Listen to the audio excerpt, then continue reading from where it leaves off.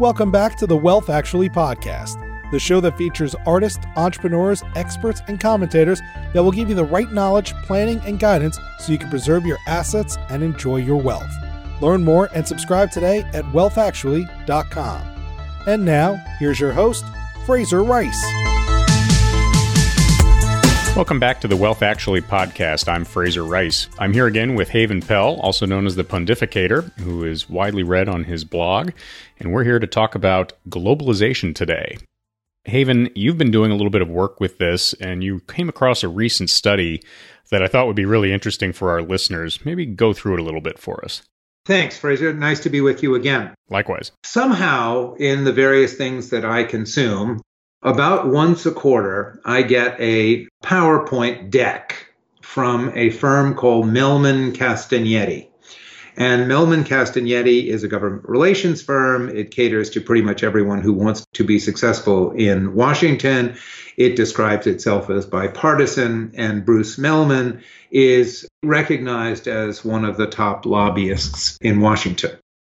In these slide decks, he isn't telling people what it is that he is advocating for various clients.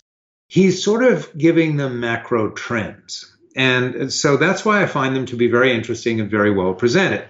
So this one basically looks at the whole question of globalization and why he believes that we are in an era of deglobalization. And so he goes through, there are seemingly, looks like about 25 slides on his deck. And he begins with a period from 1989 to 2009 and why that unleashed a world of hyper-globalization as he described it.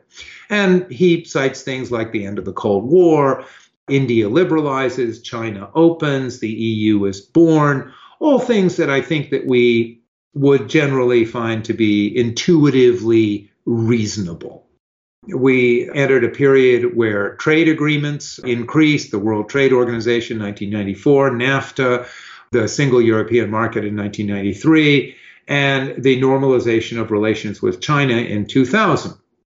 And he goes on to point out that using international telephone calls and internet users, the cost of international calls has plummeted, as has pretty much the cost of every international interaction, shipping, travel, phone calls. We're talking on Skype, that's free, albeit we're not talking internationally, we could be. Use of the internet, everything has moved towards making the world smaller and easier to access. The more you can access things, the more you want them, and that has had a tendency to cause a far greater emphasis on international trade. At the outset, in the early 90s, the U.S. was predominating. Everything we were doing was great. Military, technology, culture, the stock market, all of that seemed to be going well. He then moves into what did hyper-globalization unleash? And the amount of trade skyrocketed. Foreign direct investment as a percentage of GDP all skyrocketed. There are wonderful graphs.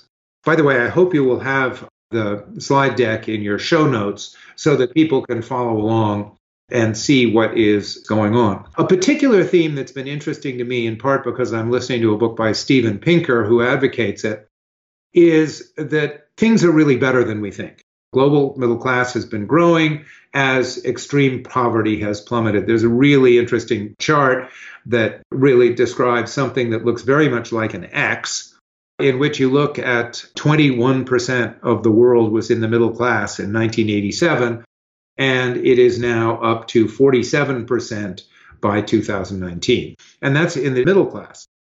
In terms of living in extreme poverty, it declined from 36% to 8% during that period of time. Now, nobody wants to argue that 8% is still a good number, but it is a far better number than 36%. No question about that. I was going to say one of the things that points out in all of that is that the flattening of the world in many ways, the access to information that's taken place, it really speaks of just this hyper growth and this hyper interconnectivity that, I mean, if you were to tell someone in the early 80s that this was going to exist, I think they'd look at you funny. I agree. And it makes for a very interesting question about what do you do about borders? And there's no point pretending to do things about borders that you can't do. Okay. I don't think that there's going to be an easy way to keep thought from elsewhere from entering this country. I don't think we're going to stop the internet very easily. I think that the individuals who want to have the freedom to see what they want to see are in the end going to prevail over authoritarians who would prefer for them not to see certain things. So it doesn't seem to me as if you're going to be able to keep islands of ignorance of what else is going on in the world. I think people are going to know. And to plan or promise, if you're a politician, that you are going to put up a border that is going to keep that from happening, I think is a big mistake. Well, it'll be interesting to see how that translates to Hong Kong and China in particular, as we move into a transition there where the full handover happens in 25 years and the protests are bubbling up. And I guess at most recent count, there was a protest this weekend that was about 180,000 to 800,000 strong, depending on whom you speak with. It's going to be very difficult to keep those pockets of those bubbles of information, as you say, tapped down. It has to impact decision making. We may not think that every single step taken by Xi Jinping is the thing that we would do.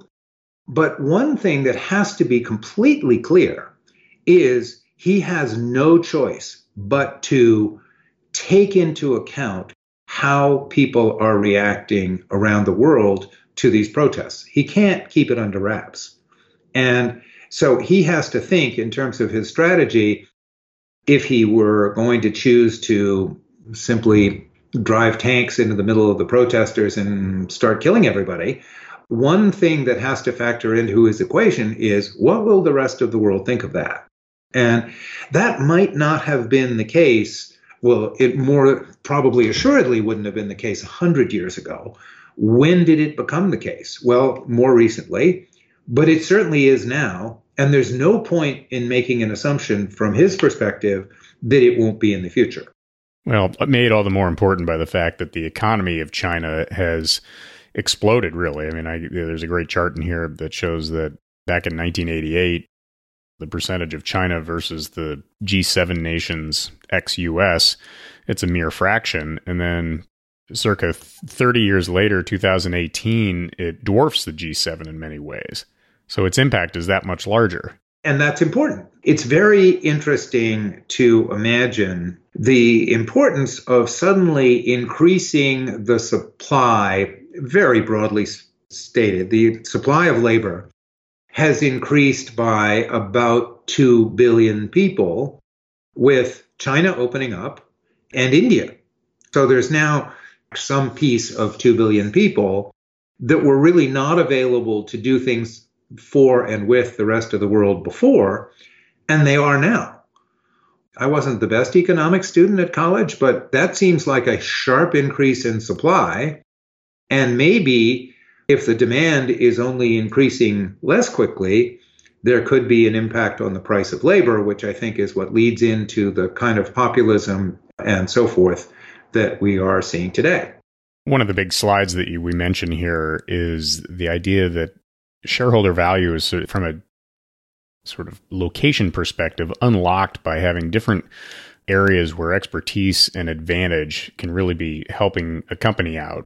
The slide essentially talks about how, sort of from a tax perspective, things centered in Dublin, from a management perspective in Europe, information technology, essentially everywhere from Bangalore to India to elsewhere, manufacturing in China, intellectual property in Singapore, maybe sort of that location-based stratification that takes place. Maybe some thoughts on that.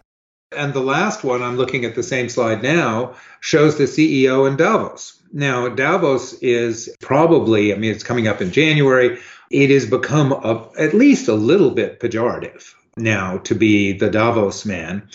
But I can't imagine what you would be doing as a CEO that could be more important than talking with the CEOs and government officials and people who are going to affect your large businesses throughout the world. Arguably, there's lots of discussion, podcasts, so forth, about how China is misbehaving in many ways, both in trade and in stealing intellectual property and so forth. But it remains a very significant market that people would like to figure out how to navigate. And all of these, I mean, once you get to a certain size, you sort of don't have that much of a choice to be just a company that focuses on one country. Yeah, so we get to a point where we've sort of had this globalization as a major engine, and the slideshow makes the point that we get to about 2010, and this globalization, and I guess theoretically many of its positive impacts, come to a close. Maybe let's go through a little bit of the factors and maybe some of the indicia of that closing of globalization and where we're starting to veer away from that. He points to a few things that relate to that. And I think it's interesting, and in one situation, he talks about the psychology of scarcity replaced the psychology of abundance. And the chart is GDP growth, exports and imports are both going up significantly from 69 to 88, from 89 to 2008, and then they drop from 2009 to 2018. I found that to be a challenging slide because it seemed to me he was simply presenting a conclusion, and I didn't follow his reasoning as well. And it certainly seems to me that if you look at graphs that show a change in 2008, it's probably a pretty good idea to think about the mortgage crisis as having some effect on that. They certainly happened at the same time. It was certainly a massive disruption. I suppose maybe that is the basis upon which he says psychology changed, and it certainly did. The market was off 45 or so percent. That had an impact on everything, and it was a mess. And the solutions that we had to use to get out of that mess were probably the best available, but not ones that people would willingly have chosen if they didn't have to. Yeah, one of the things I was going to maybe harp on was the concept of the evaporation of trust. Maybe most writ large in 2008 for most people, where maybe the contract that government had, maybe the economic engine had with the people came undone, further coming undone with examples like Madoff and other ones, where the thought that we had stewards who were of sort of broader intent and positive intent, that wasn't necessarily the case. Where do you think about that? And I guess it sort of tips to the next slide, which talks about China as sort of full of potential, but not really turning out exactly as the way we thought. To the question of misbehavior, breach of trust, and so forth, I think one of the people that I really got a great deal out of in terms of reading and learning during the 8 or so years that I've been writing about politics is a woman called Sarah Chayes. And Sarah Chayes argues that the key factor in pretty much all things related to an individual's relationship to their government is related to corruption. And she has a very interesting way of looking at Arab Spring and the poor fellow in Tunisia who set himself on fire because the cop was shaking him down, and how that spread everywhere because people could really identify with the fact that they were being cheated. We could sit in a kind of an ivory tower and say that's not happening here, but there's kind of a lot of evidence that it is happening here. You look and you see people finishing up their political careers, and suddenly they're not only in the top 1%, they're in the top 0.1%.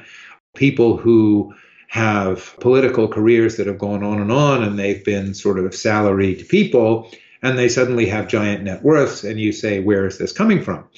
The laws that permit Congress to do things that would send either you or I to jail, like insider trading, and that's okay if you're a congressman. Well, probably it shouldn't be. It isn't going to build a great deal of trust that people are acting in the individual's best interest. So that has struck me always as an important thing. As to China, it clearly has become more authoritarian, and it is the relationship with China is strained. They have their own ambitions. There are reasons that they have their own ambitions. Having ambition is not per se a bad thing. We do it. but it isn't working out as we would hope. Interestingly, I glanced at but didn't read a story that suggests that Paul Krugman might just be saying that Trump has it right on China. That's at least what the headline was. Now, the story itself may be different, but it seems as if pushing back and saying, no, maybe you should be a participant, but not the hegemonist, is certainly prevails far more today than it once did. I mean, there's no question that that is a rising concern. Well, and we're dealing with as I sort of look back to the USSR and Russia and sort of a joint superpower with the United States, although as it turns out, economically not even close.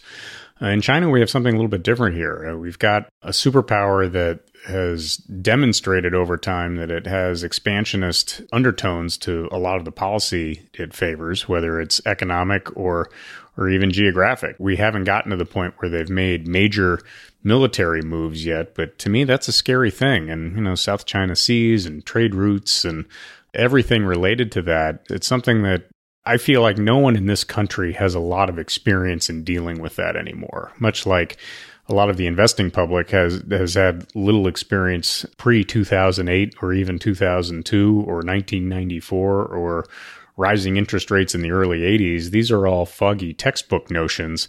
I think the expertise in dealing with a legitimate and formidable, I won't not go so far as to say adversary, but at the very least, a different player on the world stage. It's something that there's just not a lot of experience in this country in dealing with that at the moment.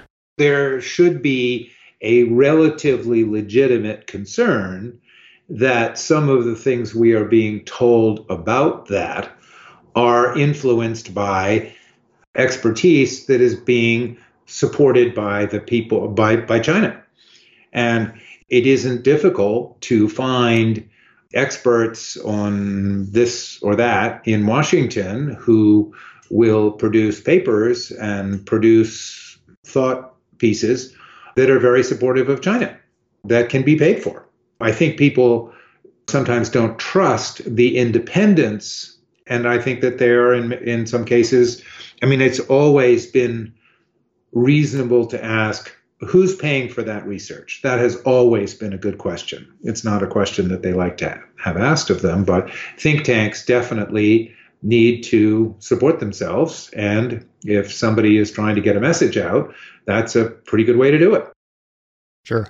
As we sort of pull it back into the sort of deglobalization trend, as it relates to the United States domestically, Trump's election really points to that there is a certain type of person or a certain segment of the population that I think feels like the globalization is positive and has been beneficial to their interests. Many would probably suppose that it's the urban dweller or the bi-coastals or et cetera, and that there's the flyover states and people for whom globalization is less of a, or at least they think that it's less of an issue for them, that they've been left behind, and that represented itself politically.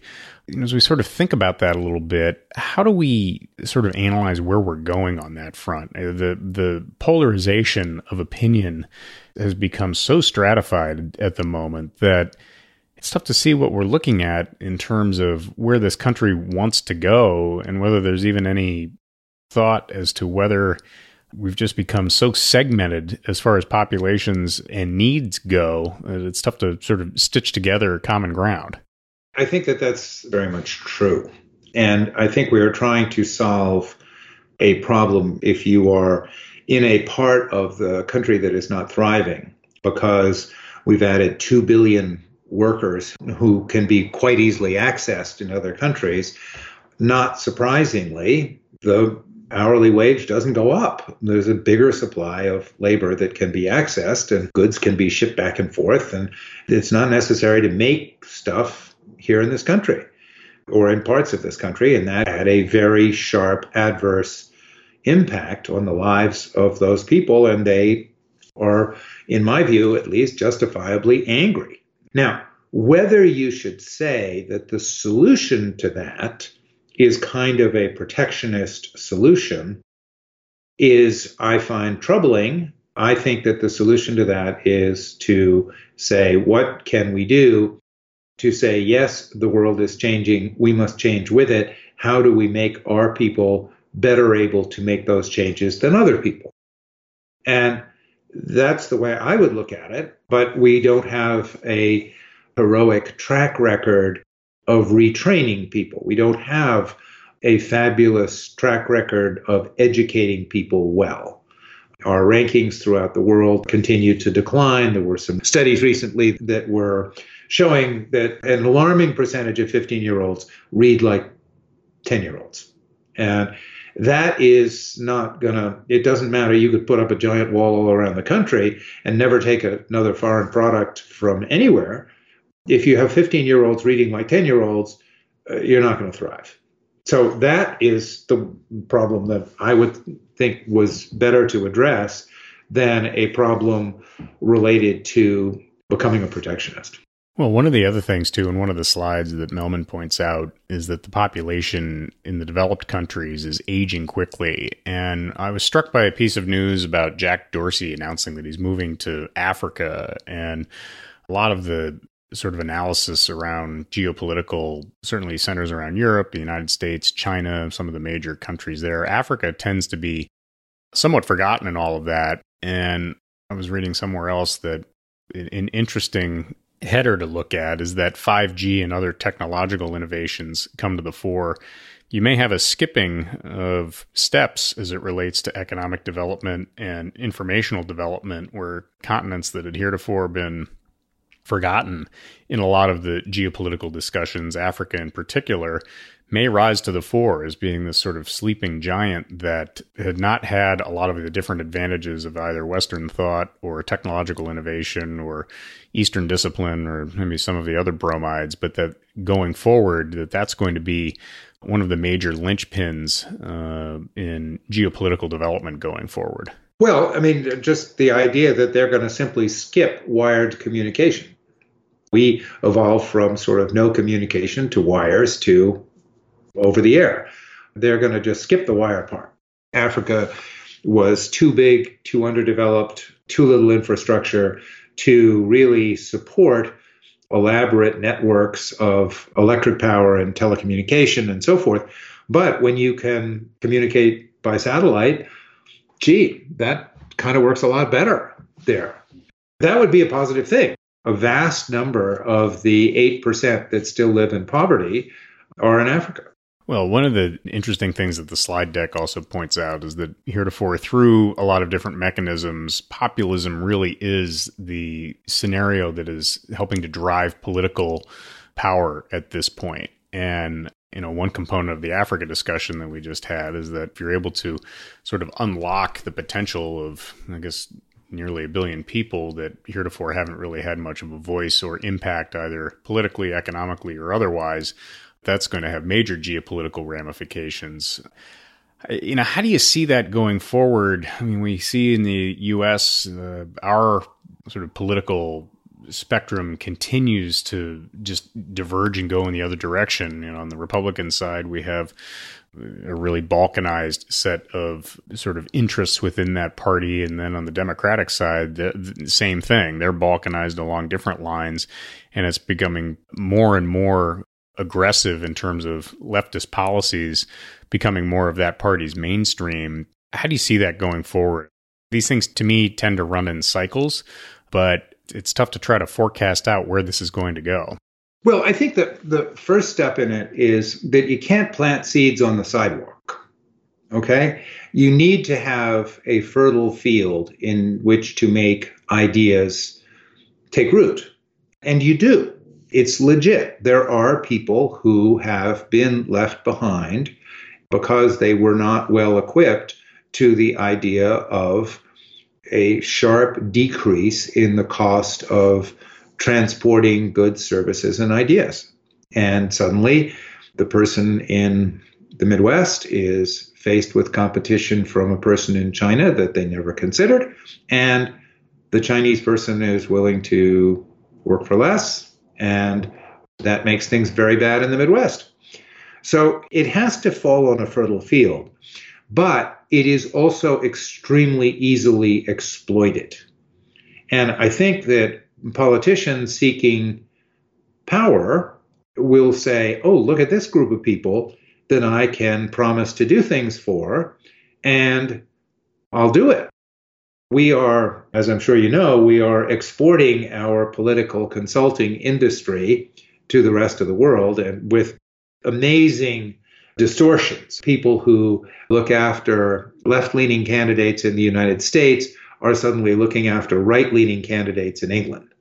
And the opposite. I mean, there's no philosophy. It is just who's going to pay them and so forth. I mean, we're going to see this play out in the British election on Thursday. And there are heavy influences from what we have been seeing here in Washington that are now going overseas because those are very good markets. And so if somebody says, we've had a lot of success telling people who feel that they've been left behind, then in fact they are victims and then they suddenly will vote for you, don't you think that might work here in whatever the new country is? And the answer is, well, let's give it a try at worst, or yes, it does work. And so you see, I have never been able to understand why working class whites and blacks are not in the same party. Isn't it in their interest to say, I am a manual laborer, I may not have gone to college, my interests are pretty much the same as this other guy who's in the same spot. And yet, today, those two groups are in different parties in this country. The whites are Republicans, and Hillary called them deplorables. And at one time, the Democrats had all of them, and also African Americans. And that seemed like a fairly logical division to me, but it is no longer a logical. It isn't the division that is prevailing today. There's a lot of good information on these slides here, but to skip ahead, because we're running out of time a little bit here, the final slide talks about a lot of different super disruptors that are going to accelerate geopolitical change. And I thought we'd try to cover a couple of these because I think they're interesting. The first one is really sort of connoting slower growth, which is the rise in conflict over revenue, which I think is going to become a big, big issue in this country and globally. And sort of in the parentheses, they talk about digital tax. I could see massive conflict. We are already seeing it, whether it's either through antitrust or taxation of e-commerce or intellectual property disputes. On that front, it seems to be I think, a major headwind going forward. We don't seem to deal with the idea of what should we actually be doing in terms of a government and what are the things that we should be doing, and let's spend money on those, and we'll say here are some things that we shouldn't be doing anymore. So maybe you could slow the demand slightly you could do the right things but slow the demand for more money. That would be a good thing, but it's very difficult. One of the best lessons I learned about Washington was when I first arrived in the late 1970s, early 1980s. I was talking to a guy who had been the staff director of the Senate Budget Committee, and he said, don't forget, Haven, at the far end of every federal dollar is somebody's hand. And it's very difficult to break those relationships, and there are plenty of organizations that try to keep vestigial programs in the mix for federal money. So it just increases rather than gets redeployed. And I think you could solve a lot if you redeployed more than you simply increased. But nobody seems to be much interested in taking that problem on. A couple of other factors that they list out here that are interesting. I think the concept of increased conflict over water, food, and resources, that will continue to accelerate, especially as population increases. And that ultimately leads to political border issues, migration, and refugee crises. Just to list out a couple of other components, the disruption available too through automation and artificial intelligence, blockchain, machine learning. I mean, there are all sorts of sort of vested interests that are currently under severe attack. And I think a lot of the technology that underpins a lot of the economies in this country and beyond, it's going to change massively and very quickly. And then by extension, some of the different issues related to cybersecurity, sort of autonomous systems, risks increasing where, you've got two people in the world who understand what's going on and both of them are at lunch when something blows up. I think an interesting trend going forward is this deepfake component, where you've got people who are really struggling to understand where they fit into a technological world, an internet world, a social media world. And we have not even, I don't think we're in inning one on the deepfake scenario, where people can take your head and put it in somebody else's porn video, and then it's up to you to prove to the world that that's not you. I think there's going to be a complete recalibration of trust as it relates what one sees in the media, what even one can trust being a live video anymore. And I think there's a level of abstraction there that we haven't even touched yet that I think is going to have a pretty seismic impact on the way people think and ultimately interact with each other, and then, doubly speaking, interact with their organizations and governments going forward. If you can't get people to agree that an apple is an apple, then you kind of don't know where to begin after that. And I think it's very difficult. I have a pretty wide variety of interactions across left-right axis, and my inclination, and many would argue that I'm completely stupid to say this, my inclination is, if I'm in doubt, I go to Snopes or PolitiFact and so forth, and I believe that those are telling me the truth. But that is not universal. Not by any stretch. And I don't think we've seen, much like I don't think we've seen sort of the 9/11 of cybersecurity where a big bank gets hit, I don't think we've really seen the 9/11 yet of a major celebrity whose identity has been publicly taken from them and destroyed, such that the reparation from it has happened fast enough in order to remedy it. And I see that coming, and I'm not sure what form that will take, but it's frightening. Oh, and it used to be that people could worry about themselves, essentially. If I'm doing the right things, it will be perceived. Now there's a separate entity that they have to think about that is not only themselves, but it is the narrative or the image that relates to it. And we don't even have a concept, especially, of crimes against the image. I can't punch you in the nose, but I can do an awful lot of terrible things to your reputation. And we don't seem to grasp that reputation is a very important thing. And to have to prove a negative when the evidence is doctored and difficult to unprove, I don't know. I think that's going to be a major byproduct of our social media development here. And it's going to be able to be extrapolated to much bigger institutions with much bigger and probably more lasting effect. It's sure to play out in politics, don't you think? Absolutely. Well, we're coming up on the end of our time here. Thanks to our listeners again. You were listening to Haven Pell on the Pontificator and Fraser Rice at Wealth Actually, talking a little bit about the geopolitical changes that we're seeing coming out of a really interesting slideshow from the Millman Castanetti Group. And in the meantime, we'll be back shortly with more commentary. Thank you. Thank you. Thank you for listening to this episode of Wealth Actually, hosted by Fraser Rice, author of the book Wealth Actually and a leading private wealth manager. Head on over to wealthactually.com where you can subscribe to this podcast, get your own copy of the Wealth Actually book, and connect with Fraser directly. We'll see you next time on Wealth Actually.